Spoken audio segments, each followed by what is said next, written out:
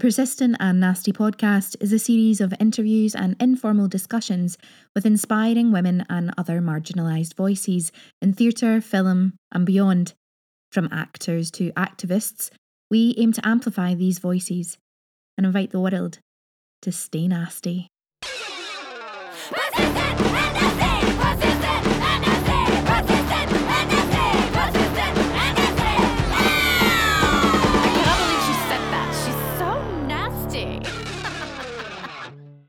Hello, you gorgeous lot, and welcome to another episode of the Persistent and Nasty podcast. Elaine here. How are you all doing? Hope you're looking after yourselves, staying well, and doing whatever you need to do for you. Today is part 2 of my chat with Sarah Miele. We touch on a couple of things that we discussed last week, success and how we navigate our way through this unsettled, crazy, wonderful industry of ours. And we also talk about the support and friendship and how important your peers are. And we talk about how great it is when young people discover live theatre, as well as men, as well as many other things. And I'm sure that you will enjoy this week's episode with Sarah as much as I did. You can follow us on all social media: Twitter at Persistent Nasty, Instagram at Persistent and Nasty, Facebook Persistent and Nasty. Send us a wee email to persistentandnasty@gmail.com if you want to get in touch. And you can follow Louise and I. Louise is at Ms. Louise Oliver on both of Twitter and Instagram, and I am at Elaine Stirrett on Twitter and at Elaine.Stirrett on Instagram. I think for today's episode, maybe a cocktail if you've got the ingredients in the house for one, or I think it's just because the sun's out. I'm feeling something very passion fruity would be nice. Maybe a little sparkling elderflower water. Obviously, you can have a fabulous cup of coffee if you so choose. But as always, you can always just have a good old cup of tea.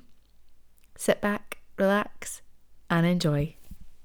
Yeah. So this is really interesting because I was thinking about it, and we've done a couple of two-parters before, but we've never done a two-parter with a break of a few days and then come back to it. Yeah, usually it's been like a mammoth, well, no, that's not true. Actually, with Rosie Priest and Emma Jane Park, that was like one Monday night and then the following Monday night.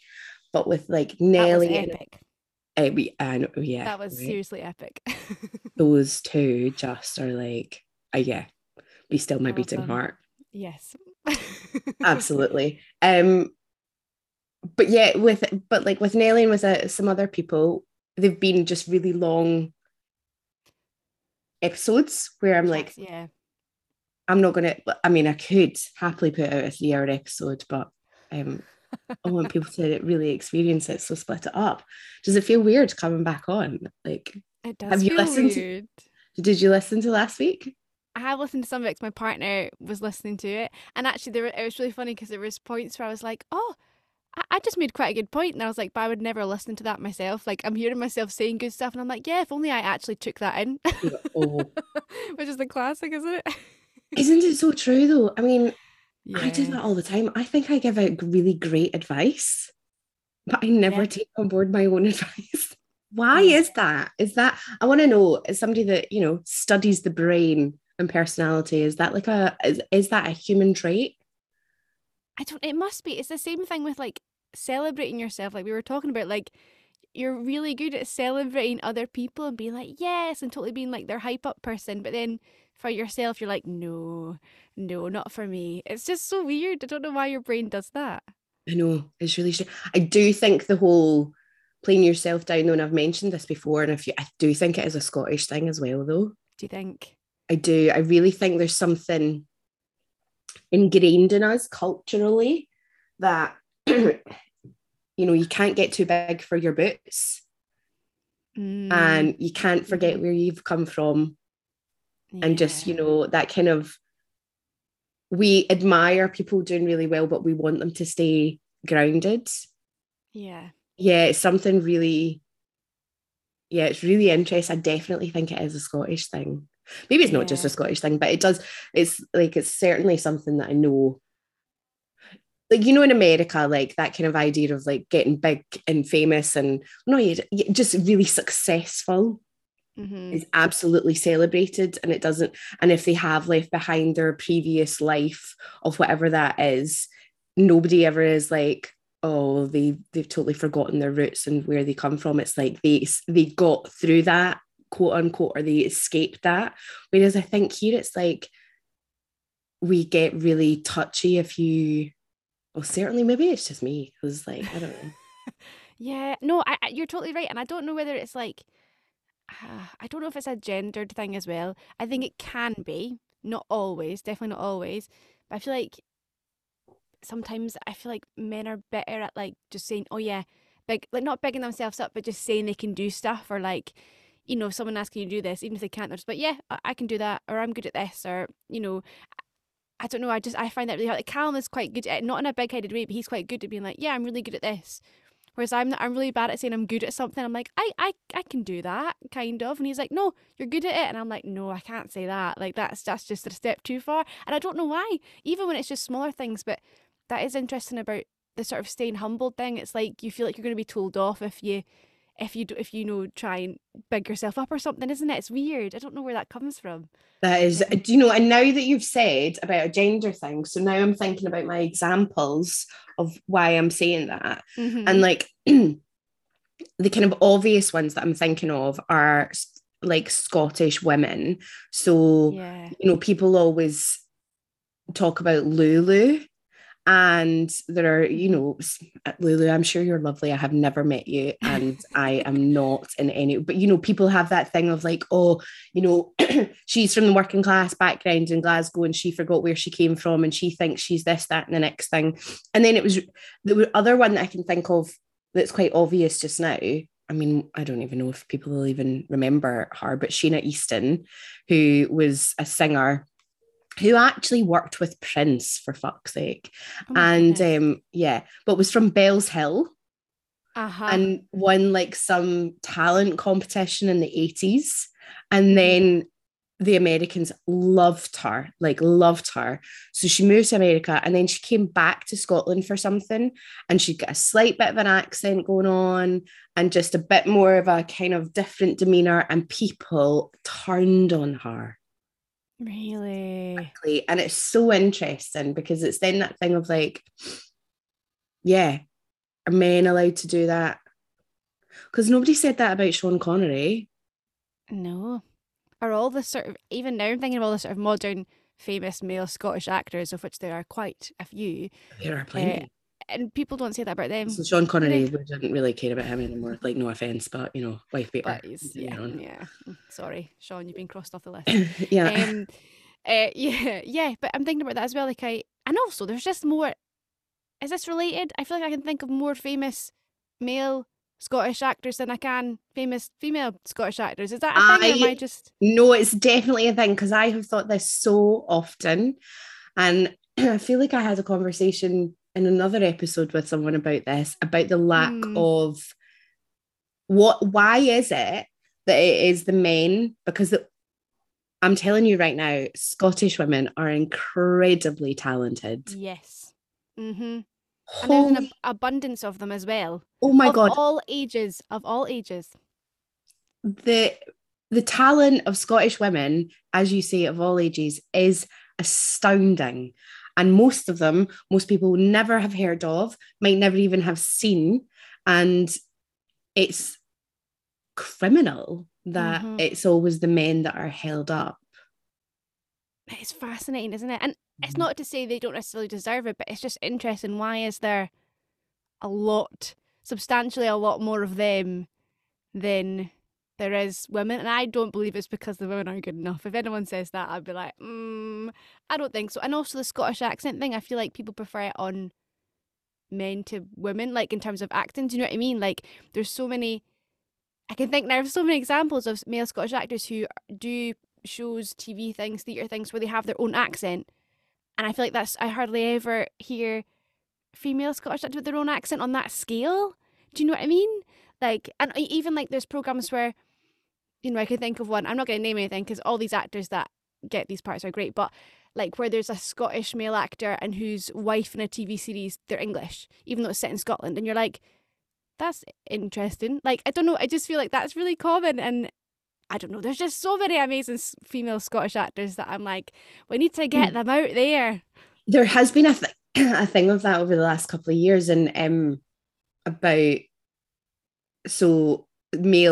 famous male Scots actors being in TV shows, and then their wives being played by someone who's from maybe England or Wales, but they're doing a Scottish accent. And there's been a bit of a, what, you couldn't find someone in Scotland that, and that was, I'm sure you remember this, Sarah, because there was a whole Twitter thing, like, was it last year or the year before? And it was about, I'm sure Jemima Levick had actually put up, the brilliant Jemima Levick of who's artistic director at Play a Pint in Glasgow, had put out something to do with the fact that there are so many talented Scottish women. Why are they not getting seen for these parts in TV and film? And there was loads of it, like chat back and forth, and lots of lovely actors were like saying this is absolutely true, this needs rectified, and blah blah blah. And then I remember Greg McHugh tweeting that he had been approached by, I think it was like a radio station, to come on and have a chat about the lack of Scottish women being in roles. And he was like, why are you asking me? I'm a man. Why are you not speaking to the hundreds of Scottish actresses that could give you a far better understanding of what the issue is? That's so funny. You couldn't write that, could you? Like, right? Ridiculous. Yeah. It's also, because there's so many things that I wanted to touch on from our chat last week about success. And I think that was something that I would really like to further discuss with you.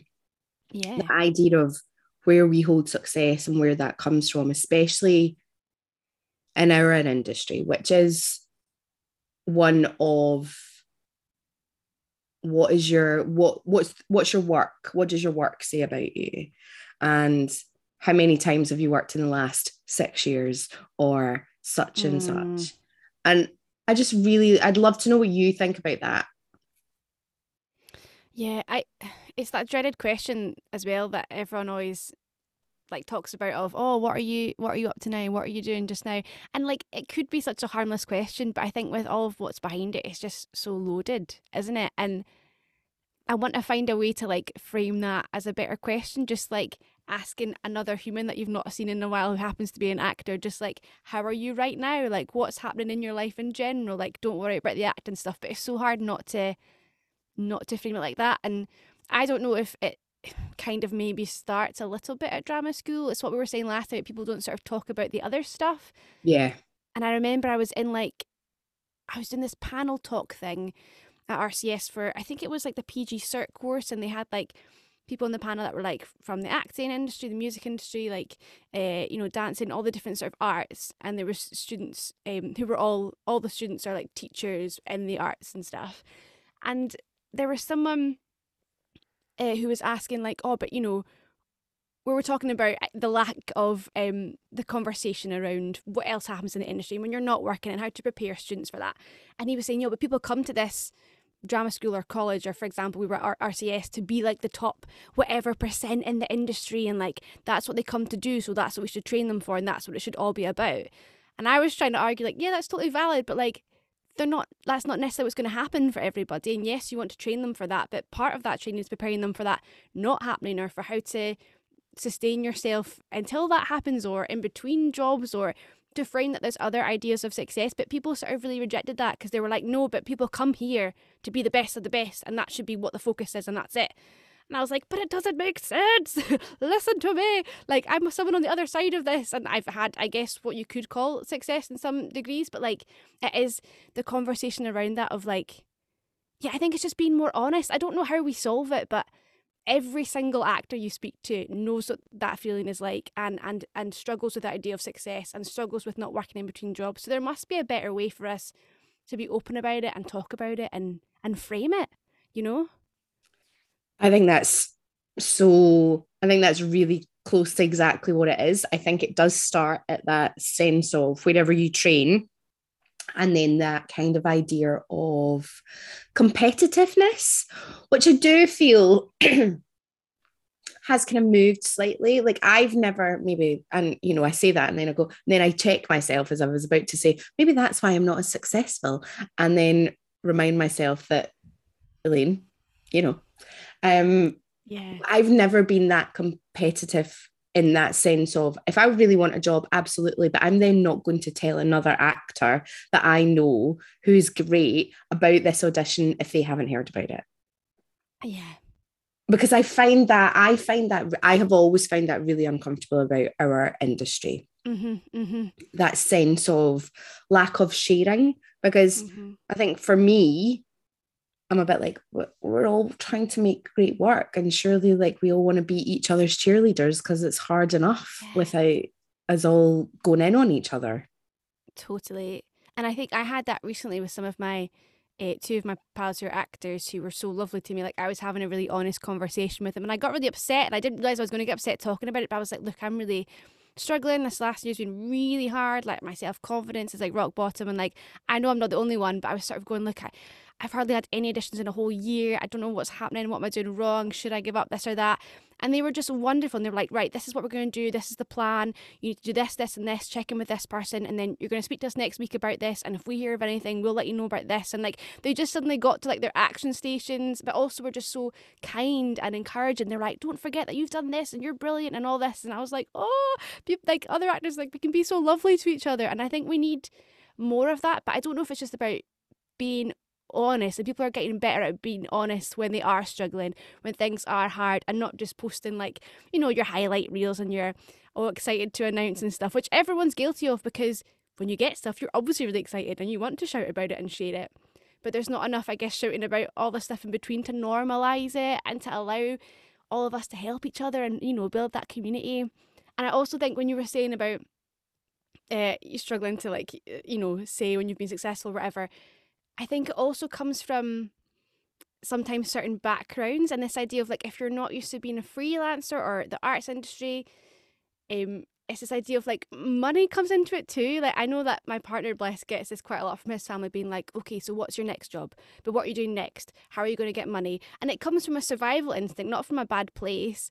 And I mean, the only person I think that's I've really got it from, my parents, bless them, have been very supportive. My granny, bless, whenever I would talk to her, she'd be like, what are you doing? And is that paid? And I'd be like, yes, granny, it's oh my God, my gran's the same. She's the exact same. I'll be like saying I'm doing something and she's like, are you getting paid for that, Elaine? And I'm like, yes. She's like, well, that's good. It's so funny, isn't it? So I think it comes partly from that as well, of like having to always be working and earning, and are you doing okay, and are you surviving, and what's next, and have you got a plan and a long-term plan and this or that, where that's the thing with our industry. It's not really like a long-term sort of planning industry. You have to sort of go day by day, week by week, month by month. And I think that doesn't help, that uncertainty. Do you know what I mean? Yeah, actually, I think that's also another thing that we maybe need to look at when we talk about success as well, is that, and when you're kind of preparing to come into this industry and how you think it's going to go, because we've all got an idea of how we think it's going to go or how we hope it's going to go, that actually, because it is so changeable and varied, and there isn't any sort of stability in it, really, you know, unless you're super lucky and you get an Outlander or a Marvel show where you're signed up for 7 seasons when you first get the job. Not that they're necessarily going to go for 7 seasons, but you've got that sense of like, oh, well, I can do that. Yeah. But I wonder if that's also got that thing of like why then the success thing is like really how we look at that, because we're not used to we're not honest, as you've said, about what it actually is to be an actor. Yeah. There was someone that told me, and I don't remember who this was, that at their college, and I don't remember the college, one of the things they had to do was like a presentation before they left of how they were going to survive in between jobs, what their plan was for in between work, what they were thinking of doing, like, you know, what jobs they would go for, blah, blah, like part-time work and everything. And I just thought that was fascinating. And everyone had to do it. You had to do this presentation of like ideas you had of what you were going to do in between stuff, how you're going to survive, basically. And I was like, that's a genius idea. That's brilliant. It totally normalizes it, but also it gets people thinking about it, discussing it. Like, I just thought that was great. Like, it's a reality check, but not in a harsh way. It's just like, we're all going to have to experience this sometime, so let's talk about this. Great. Like, yeah. That's brilliant. I know. I don't know. I need to find who told me that. If anyone's listening who told me this story or has experienced that in college, get in touch with us. Yes, please. Because it's know. great. Yeah. I think as well what you were saying about that idea as well of the question that we ask each other, and I know I'm guilty of doing it. Oh, what are you up to? Or what have you been up to? And you know, I've probably done it even on the podcast. It's just, well, because we are a intersectional feminist arts podcast, so you know, kind of comes with the territory. But also, it's the most dreaded question, I think, as well. It really is. Do you know, I had that 1 year of my life when I was doing The Cursed Child in London, where I was like, I almost want people to ask me it, because I was like, for a whole year, I have an answer. And literally no one ever asked me, also because people knew what I was doing. But you know, when you bump into people or there's strangers that ask you, oh, so what do you do? And I really wanted to like bump into like loads of strangers and just have them ask me, what do you do? And I could be like, I'm an actor and I'm in the West End, like just for that 1 year, like just to enjoy that. But it literally never happened. So, but Raging. That moment that you're like, what? Why? I'm ready for this question. I'm here. That's the moment that you want to get in a taxi and the taxi driver says to you, so what do you do? And you're like, oh, I'm an actor. Oh, would I have seen you in anything? Exactly. It's so ridiculous, isn't it? It's that TikTok video that I absolutely love, which is like, I'm an accountant. Oh, and it's just everybody going as an actor, performer, dancer, you know, it's just, I'm going to find somebody's and put it in the show notes so that people know what I'm talking about. I'm sure most people do. So that, I mean, it is really, I just think we need to find a new way to phrase it, as you said. And I think it's getting comfortable as well. Like, I find this really hard, saying that you are an actor when you're not working. Like, because it's like what you say when you say you're an actor, people go, oh, what are you doing? What have I seen you in? Whereas it's just getting comfortable, like, in between jobs. You're still an actor. You can still say that's what you do and that's your job. That's absolutely valid. I think it's getting used to that, like normalizing that as well. Because that's what I've always found that the hardest, like when I'm not working, to be like, oh, can I say I'm an actor? Is that really valid? Like, do you know? But it is. It totally is. Of course it is. It totally is. It's so important because it is who you are. It's like, I do think when you're in the arts, like whatever part of it, that whether you are an actor or a musician or a singer or an artist, that there is something kind of intrinsically like linked in all of our body. Once again, Elaine's doing movement here and I'm talking about myself in the third person, that forgetting that nobody can see me because it's a podcast. You'd think after 3.5 years I'd remember. But yeah, just like it's because it's so in us, I think, in a way that the only other people that I can really think of that I know about that is somebody who, because I'm thinking about my mum, who is a nurse. And even when she isn't at her work, she is a nurse. She cares. She is caring. She wants to make sure that everybody is all right and well and happy. And so, you know, like that is absolutely in her soul, who she is. Yeah. And I think that is the thing when you're an artist, it's really in us. So, but we're scared again, because as soon as we say that and somebody says, oh, what have you done? Or what would I have seen you in? Or what are you doing now? And if you don't have something to hand, then it makes you doubt yourself, I think, and your own ability. Yeah. It's like you want to reframe the question like, oh, what do you love most about your job? Like, what do you enjoy? Like something positive where you can talk about the things that you love about it. And I think there's two things that came to my mind there when you were talking about, I can't remember the second one, but hopefully I will by the time I've said the first one. My brain. Like one is not thinking about this career as linear, because it is not linear. It does not go on a trajectory of you go up and up and up. That's just not a thing for anybody, really. It's about thinking of it, it's so ridiculous, but as a journey. Do you know what I mean? It will not be linear. You will have ups and downs, and that's fine. That's absolutely fine. What was that? The J word, journey. The J word. I just dropped it. Boom. But it's true. It's not linear. And the second thing is the idea of like being creative is what makes us happy, isn't it, as artists and actors? So it's remembering, I think, to do creative things just for yourself. Just for yourself. It doesn't matter if they don't get seen or nothing happens with them, but just so you still find the joy in it. I think those two things can be quite helpful, you know? That's lovely, Sarah. I really love that. Oh, good. I wasn't sure that was going to come out, but it seemed to come out okay. Well, I think that's really important to remind ourselves to do. So, you know, do those little creative things that, nobody needs to see it, but it gives us joy. Yeah. Yeah, totally. No, that's so important, and things that probably get lost in amongst, you know, trying to survive and pay our bills and feed ourselves and all of that. And then, you know, that's when I think the mental health aspect of the career can then really start to feel like it's pulling you down when you're not getting to be creative in some way or form. So actually, I think that's so important for all of us, certainly for me, to remind myself to do that. Definitely. What's your favorite? And asking for help as well. That's totally valid. Mm-hmm. Always ask for help from friends, family, peers, whoever that is, from professionals. Do not be afraid to ask for help in any form, on any level, like whether that's asking for advice on a monologue or whether that's just being like, I'm having a hard time, how would you deal with this? Like, totally just talk to people. That's been the best thing, is through my career anyways, other people helping me or answering questions. I'm doing a lot of hand action here right in this. For anyone who can't see, I'm waving my hands at Elaine with passion. Always ask for help and speak to other people, because I wouldn't have got where I was without so many people helping me along the way. I think that's again really beautiful and really important, because we tend not to.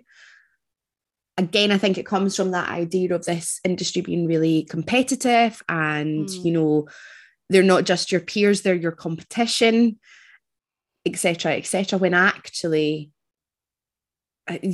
somebody else can give you something so valuable that you might not even have thought about, and just gets you through whatever you're going through. And that is such a wonderful thing that needs to be encouraged and celebrated, that actually being given that advice, or just even listening to someone and going, listen, this is what I did, I don't know if it'll work for you.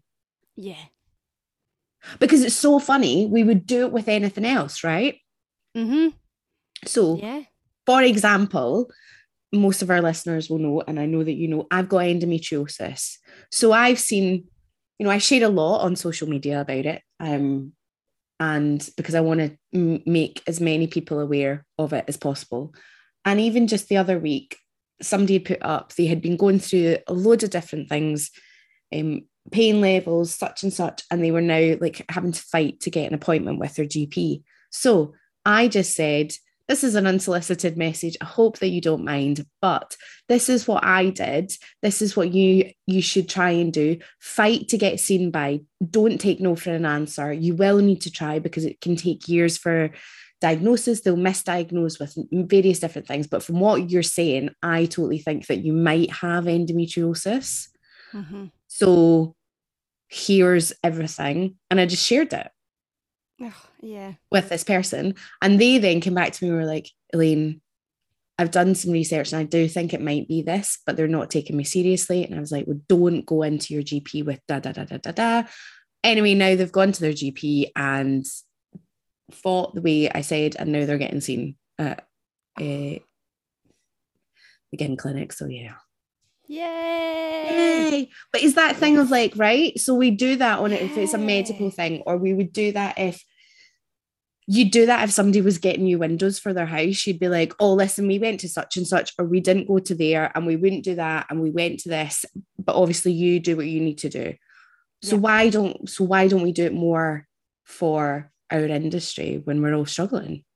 Totally. But I feel like Persistent and Nasty totally does some of that work, like, you know, does that advocacy and does that like support and community and a place for people to ask questions. But I think you're right, we need more of that, or I don't know, radical idea, we need to fund Persistent and Nasty. Just putting that out there to the universe. There you go.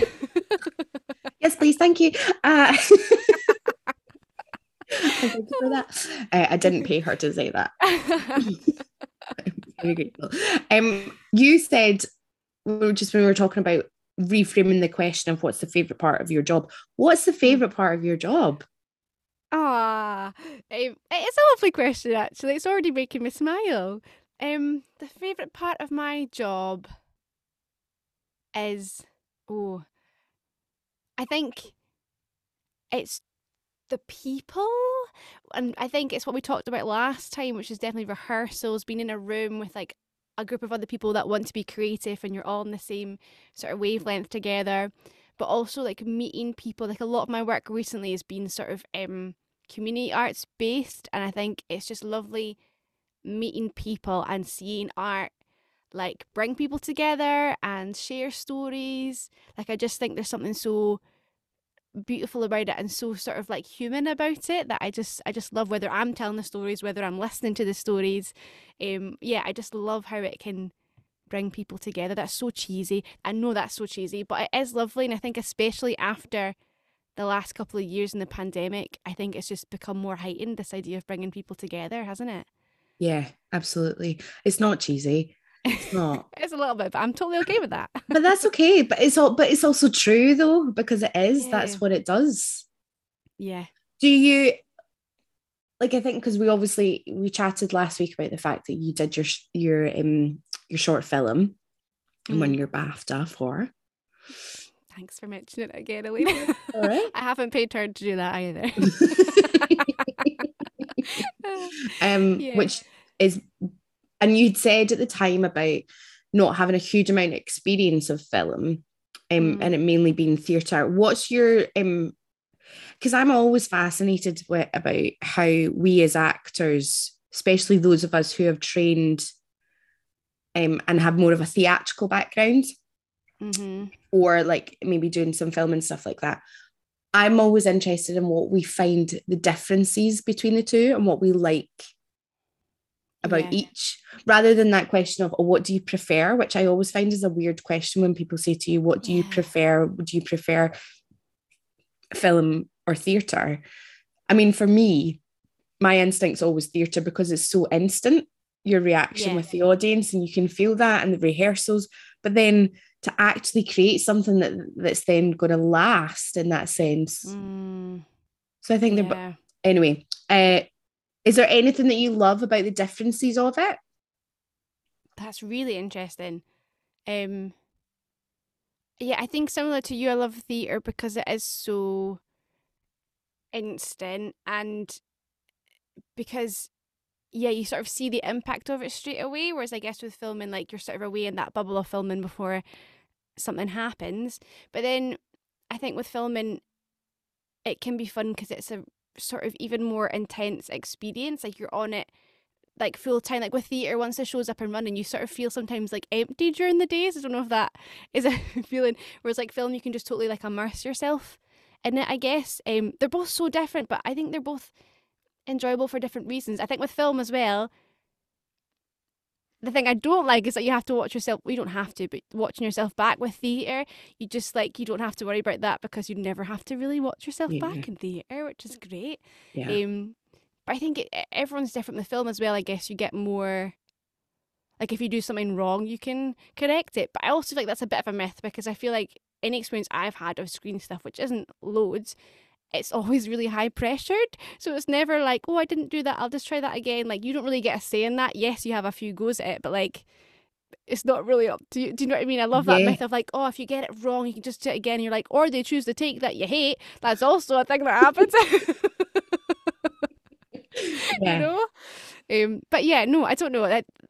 I love them both for different reasons, but I think I've had more experience with theatre, so then I feel like you, I lean towards it more. But who knows? So interesting, because I do love film and always have, and actually that was my gateway into the arts, was film. Was it? Yeah. I used to watch the Saturday matinees on BBC Two with my granny when I was a kid. So like all my I was that weird child that loved black and white movies. Absolutely adored them. That's not weird. That's lovely. Well, when I was growing up, it was a bit weird. Like nobody else was watching, Sunset Boulevard at 10, wanting to be Norma Desmond.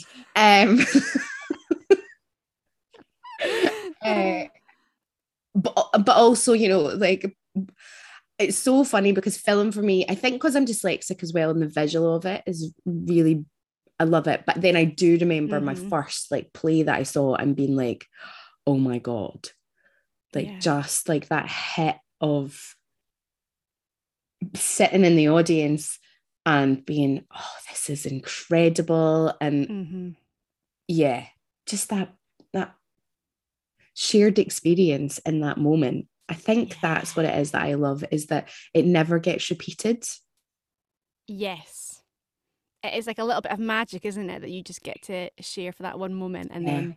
Because every audience is different. Every night is different. Yeah. And, you know, it just that we all know there's those nights when it just clicks, like it's so amazing when the audience is absolutely with you, like completely, and everybody is firing on all cylinders, and it's just like that total, like it's like electricity bursting out of a building. That's oh so my God, I miss it. I miss it too. I miss it so much. I also, though, I do kind of love when things go wrong sometimes. Like, it's just wonderful because, like, there's nothing else like it when it's all live. And I think that's something why it's so exciting. That's part of why it's so exciting, is because technically anything could happen. Like, you know, and sometimes it does. Things go wild. But audiences quite enjoy that as well because it feels like everyone's in on it, like together, you know? Exactly. And that, again, it's that thing of like they're getting that experience that no other audience is going to get. Yeah. And I just think that's what makes theatre so special. Yes. And I think that's what maybe needs celebrated more about theatre as well. Like, I think that, I think just now as well, especially, you know, after the pandemic and lack of funding, because we always know that the arts gets hit first when that happens, that I kind of look at it and I kind of fear of, well, where is theatre headed? Because obviously so many streaming services now creating so much content. Yeah, I know. I do worry about that as well, especially like because we've done a lot of shows recently for young audiences, and it's what we were saying a bit last week about how important it is, the theatre experience for children and young people and their access to the arts. Like, we took a Christmas show, just Christmas just been, around schools with the Tron Theatre that we made called Merry, and like we would go into like a school, and schools hadn't really had a lot into them like the year before, like nothing really because of COVID, and we had this wee window where we could go into schools with shows, and we did it to like individual like classes, and they all had their headphones on it, and it was this show all about festive spirit, sort of like quite open. It wasn't just about Christmas, it was all festive times and events, and we had little tiny moments of magic in it, and obviously the headphones were quite an experience for the kids. And like, see, once you started, a lot of them would just be like excited that people were in their school, but some of them would be like, what's going on? Like, what is this? Like, putting on the headphones and like wild. And then there was just this moment when like the first bit of magic would happen and they would all just like go mental, and like the joy on their faces, and like all together, the whole class just erupting and having the best time ever. And I was like, this is so special and magic. Like, that's like on a very small scale, that is what like theatre does, isn't it? Like, it just creates something so magic that they wouldn't get from like sitting watching a film together, maybe in the same way. Do you know what I mean? Like, obviously film TV can be great as well for young people and a great learning resource, and as teenagers especially, film and TV I think can have a massive impact, but like when you're that age, like there's just something so wonderful about like the liveness and exciting and the magic and you experiencing it all together. Like, it's just, they're already so excitable, aren't they? And like just bringing that in, I just loved it so much. Like, yeah, just seeing their wee faces, just like, how did that happen? And just leaving like buzzing and like, it's so cute. I wanted to give you like hugs and be like, can you come to my house and do that again? And like, it's so cute. That is like one of the, again, I think it was what we talked about, this snobbery, I think that there is, like when you go and do, if you go and facilitate workshops or you go into schools and you do different projects, there is a bit of a snobbery in our industry about that. There totally is. And it really needs to stop, because children are the best audiences that you will ever have, because you will know if something works. Because if it's not working, they will switch off really damn quickly and not care. Yeah, they are. They're the toughest audiences for sure. And yeah, they're tough, but also they're the best audiences, I think, as well. And I think some of the best work I've seen has been for young audiences and for family audiences, because it's just so like thought through and intricate, and like, you know, it has to work that bit harder, and well, it has to work harder, but also I feel like it has, if you get the audience on your side and their imagination when they're younger, like it's just magic. It's just magic. Absolutely. It's all totally. Yeah.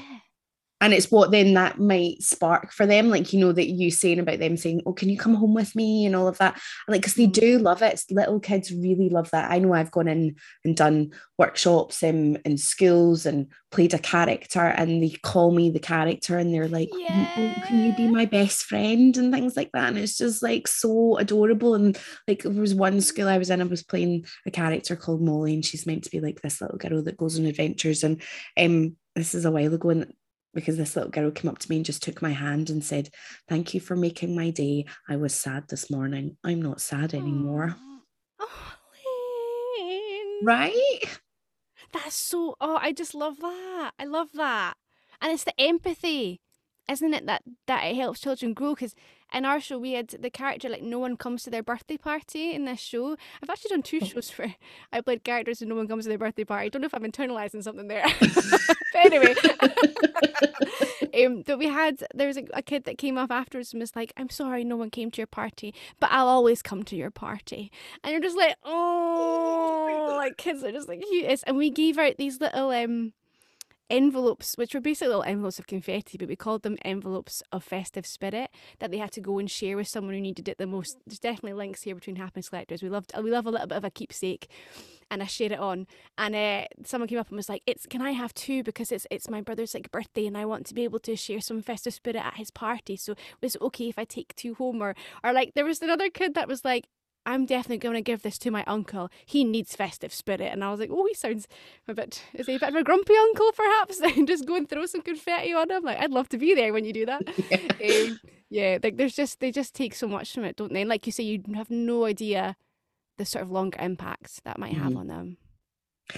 Because it's so true. Because I remember training, and in fact, it was Leah McRae when we were training together, and Leah had talked about, she remembers so vividly a school's tour coming into her school and like doing this show, and she was just like, this is amazing, I want to do this. And then like going to see Panto and like being like totally blown away by the Panto, and being like, I want to be on stage. And that thing that she maybe saw at 5 or 6 then is solidified for her. Yeah, it's beautiful, isn't it? You know. Yeah, and I think we can be like that too. Adults can be big kids at the theatre as well sometimes. Like, I totally... Oh, I go for it at Panto. I boo, I cheer. I'm like... I'm like, yeah, give me it. I'm like... I love it. I still want... I'm always wanting the sweetie thrown at me, because I don't think in all the years of going to Panto that I've ever actually been thrown a sweet. So, you know... That... If you're talking about competitiveness in the industry, there's nothing like a sweetie thrown a Panto to bring out the competitiveness. I know, it's so true. I also wanted to touch on some of the other stuff that we talked about last week, and like appearance and looking your age and how that can and can't go for you, but also all the other stuff that brings, I think, in our industry, and I think in particular being a female. Yeah. So I'm just nodding like, yes, this it's true. It's true, Elaine. Yeah. Because obviously, like you mentioned last week, like you do look younger than you are. Mm-hmm. And probably in some ways that has probably worked for you. But I'm really interested to know, like, do you feel in some ways the parts that you're getting aren't what match your life experience, or being offered or auditioning for? Or that's really interesting.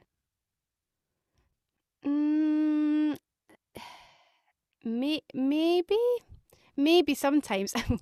If I'm honest, I'm thinking right now that a lot of my career has been playing younger people or ill people.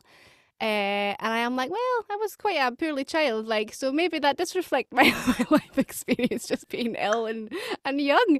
I don't know. What does that say about me? I don't know. That's so interesting. I think I'm finding it more now I feel like I'm struggling to know where I fit. And even though I am like an adult now that I'm getting more adult parts, I'm like, oh, am I like adult enough to play that? Or like, I've sort of taped a lot for like police officers or like policey kind of roles. And in my head, I'm like, well, I could easily have had a career now in the police by my age. Absolutely. But then I look at me and I'm like, oh, do I just like not look like I would? Like, am I too wee? Am I too, like, too small? Do I look too much like a baby? I'd knock on someone's door and they'd be like, have you lost your mum? And I'd be like, no, I'm here to speak to you. I don't know. So I don't know. That's really interesting. I feel like the parts I've played so far haven't necessarily been my life experience, but haven't felt too far off it. Whereas now I feel like I'm in a weird place where like I don't know I don't know what my casting is anymore, and I don't know where I like sort of fit because my real age doesn't maybe match how I look now. Like what I was saying last time about when you put me next to a teenager, like I'm not a teenager anymore. But then I feel like I'm not adult enough to play the adults and not young enough to play the young people. So I'm like, I don't know. Where do I go? Where do I belong? Yeah, I think, and obviously, like, people will be like, oh, you're an actor. You don't need your life experience to do it. No, you don't. Yeah. But there is something really important, I think, about having experienced something akin to something like that will bring a different level to it. Like there's this whole debate just now about whether non-trans actors should play trans parts. Mm-hmm. Because some people are arguing, well, we're actors, so it shouldn't matter. I come from the point of view that they have a lived experience that if you're not trans, you don't have. And that brings something else to that character and that performance that someone who isn't trans doesn't have. Yeah, and I don't know why that does really bug me as well when people say, oh, but you're an actor, like you can play anything. And it's really hard to like rationalize the argument against that and why it annoys me so much. And I think it's also partly to do, and something we've maybe not touched on, but I feel like our conversations are definitely related to this idea of like privilege as well in the industry, and like and privilege just in society with people from different backgrounds and experiences and all sorts of things. I just think there's something that feels really icky about saying that and not acknowledging people's lived experience and not acknowledging that also that the industry is skewed. And if we're going to bring up other people's voices and stories, like surely it's the whole nothing about us without us like phrase, I think was that maybe from various disability rights campaigns and stuff. Like I just think that's a really valid point. Why, if you have the option of an actor who is trans, for example, or has lived experience and is right for the role and a great actor, literally why would you not? Like, and why would you not prioritize that at least first before you go and say, oh, we couldn't find anyone who was whatever?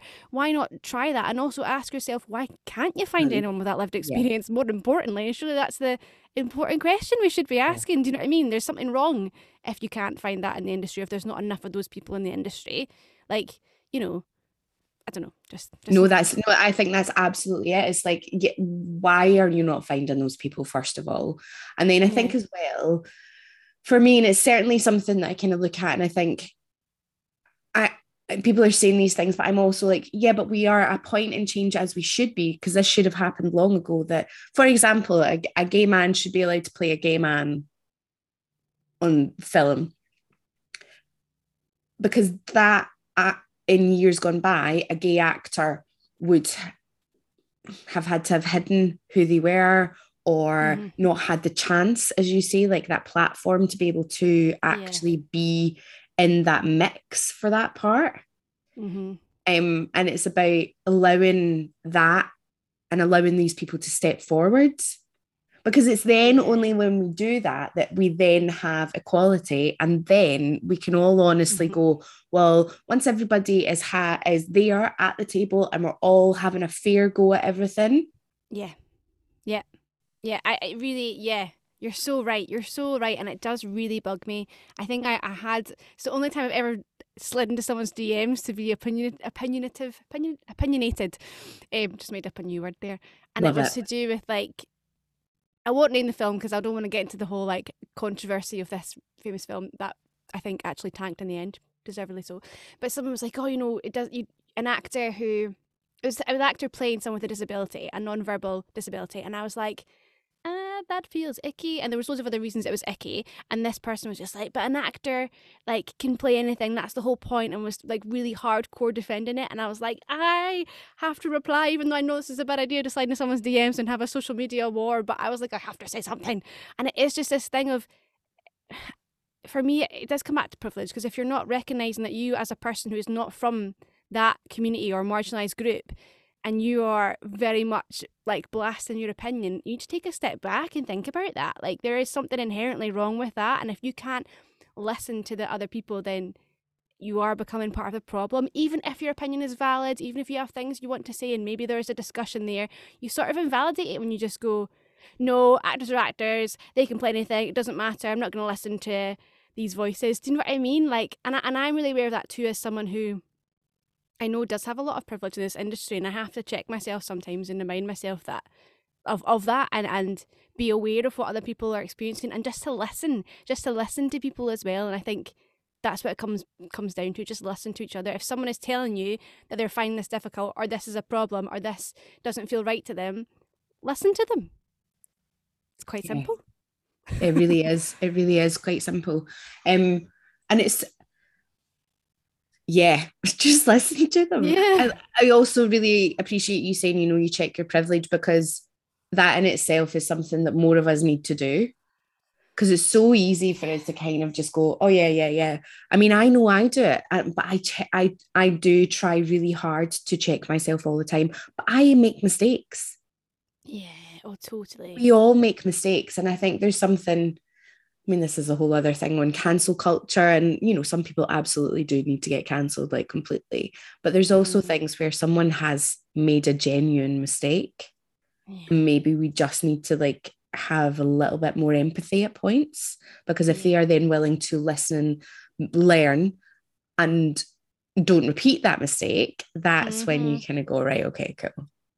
If they're continually repeating that behavior or mistake, then you're like, no.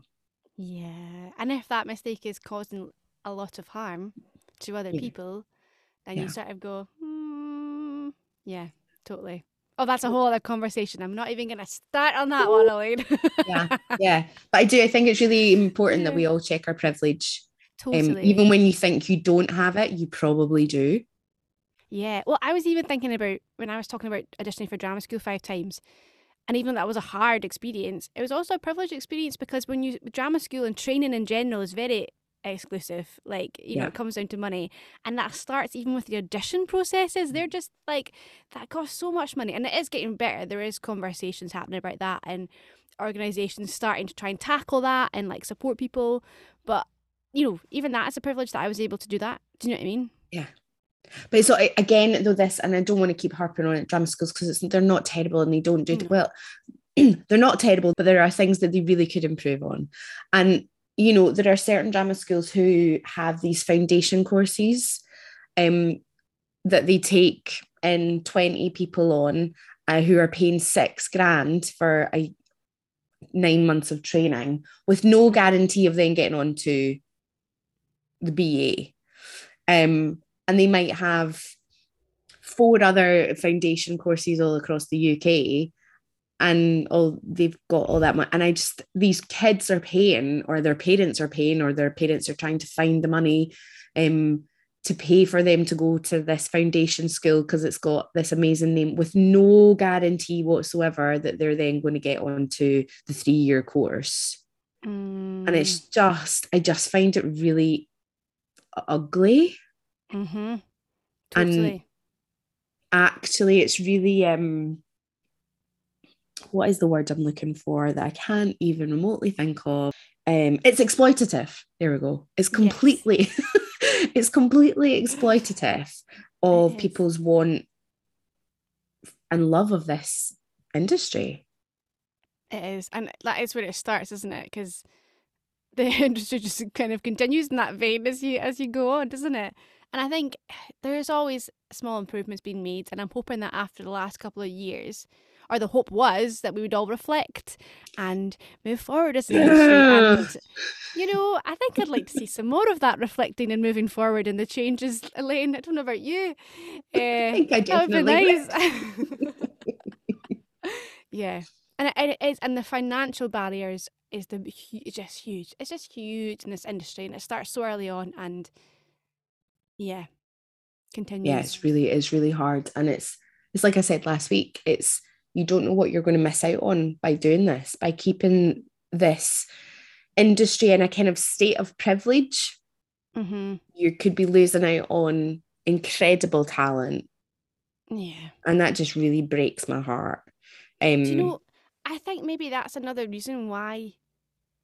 I don't know about you. I'm just thinking about this now that I maybe struggle with celebrating my successes, because sometimes I feel like, oh, but you know, would Devon have had the chance to get that, and if I had the privilege to get to this place, and like, you know, do I have to be aware of that? And that, I think that's definitely something everyone should be aware of and check that, but it's also the balance of not letting that like diminish your hard work as well, because you've still done that to get there. But I don't know, maybe that's part of why I get so like, oh, like I get hard to talk about it, because I'm like, oh, but it's not fair for everybody yet. Like, I don't know, maybe that's part of it. Maybe I'm just hyper aware of that somewhere in my brain. Yeah, I think that absolutely could be it as well. Yeah, that thing of I had that privilege to do that.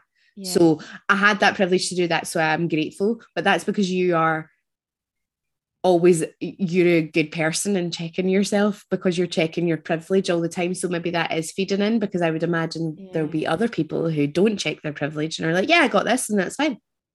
Yeah. That's so true. And there are so many people in the industry who are really good at like giving back as well. I think that's a really lovely thing. So it's like, yeah, you can celebrate your success, but you're also giving back because you're aware of how you've got to where you've got to, or, you know, I don't know. It's just lovely when you see, especially sort of, I guess, more famous actors, and it's nice when you see them being really genuine with what they're trying to do. Like, who is it? Is it Michael Sheen that's really good at like, oh my God, I love giving back to people and just turning up at stuff and being totally like humble and grounded and like, do you know what I mean? And like, I think we need more of that. I can't think of any examples of what he's done now, but I feel like I keep reading stories about him and it's really awesome. I love him. He is. No, he's great. I mean, I love him. There you go. He also hates the Tories, so you know. Yes. I think we've kind of gone away from the appearance thing and like how we look, but I wanted to say something when you were talking about our lived experiences and all of that, and what we kind of look like, and you auditioning for police officers and all of that kind of stuff. And I think what I was thinking as you were saying was, we really need, and I'm hoping things are changing, but it feels like, especially on film and actually theatre too, the variety of shapes, sizes, how young or how older you look on our screens and our stages to represent what actually our society looks like. Yeah, because it is that weird thing of like, when like we were talking about turning up for auditions and being told you're too young or whatever, or you're too old, and sometimes you walk in and you are like, but I could legitimately at my age be the thing that you're telling me, but you're just saying that I objectively don't look that way to you, even though like I could be a police officer, for example, or I could be a mum with 2 kids at my age, even though maybe I don't look it. Do you know what I mean? Like, it's a weird way how we perceive other people and what we put onto them. Yeah, because I've walked in before and they're like, oh, you look too young. And I'm like, but I am that age. I am literally that age. Like, that is how old I am.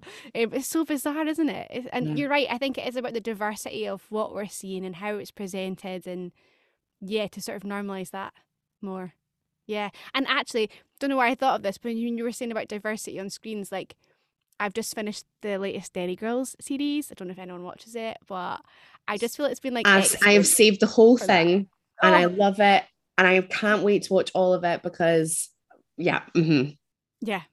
Anyway, I just felt like it was quite a good example of the different like ages on screen and how they were represented. And I won't give any spoilers, but yes.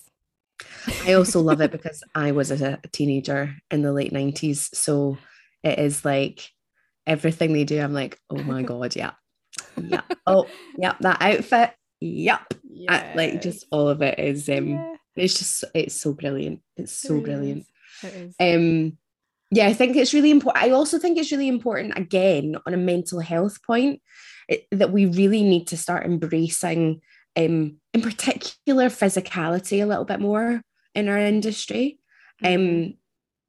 for males and females, because, you know, you put on weight and all of a sudden, like, you're ostracized, or you're quote unquote the comedy fat part, because you can't be attractive if you're a female and overweight or fat, or, you know, have put on a bit of weight. And then I saw something on Twitter a couple of weeks ago. There's a production down south with a male actor, and one of the reviewers, or talk about reviewers as well last week, basically called him, what was he called him? I need to get the quote, but it basically called him fat, and why would fat and slow. Oh my God. And you're like, why?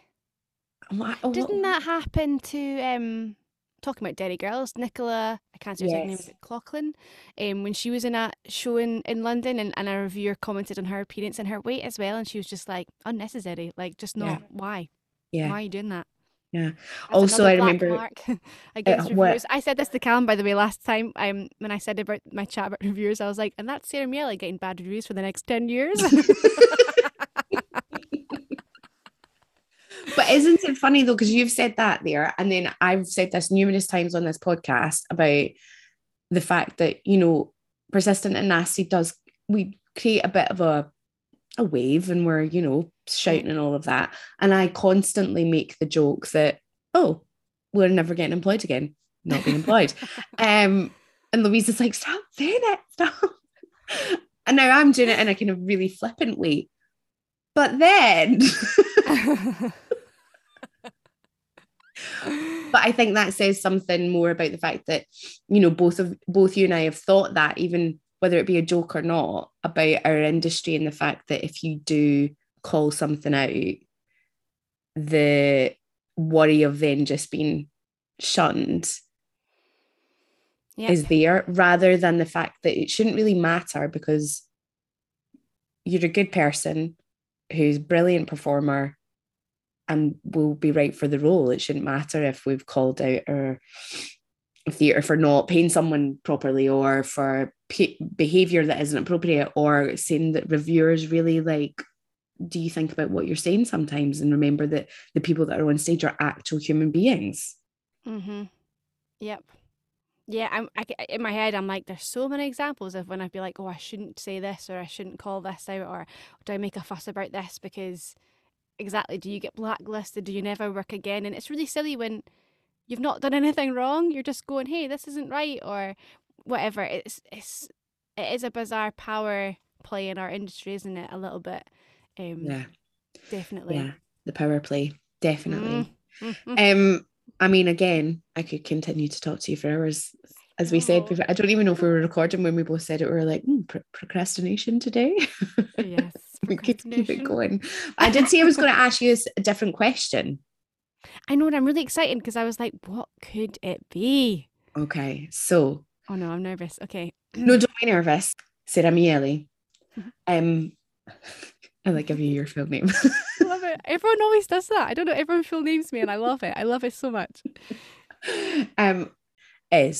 What is your hope for our industry moving forward? Oh my goodness. Okay. That's the first part. I will answer. The first part. Okay. And the second part is, well, it's similar. Is there someone in this industry who you would like to celebrate and thank?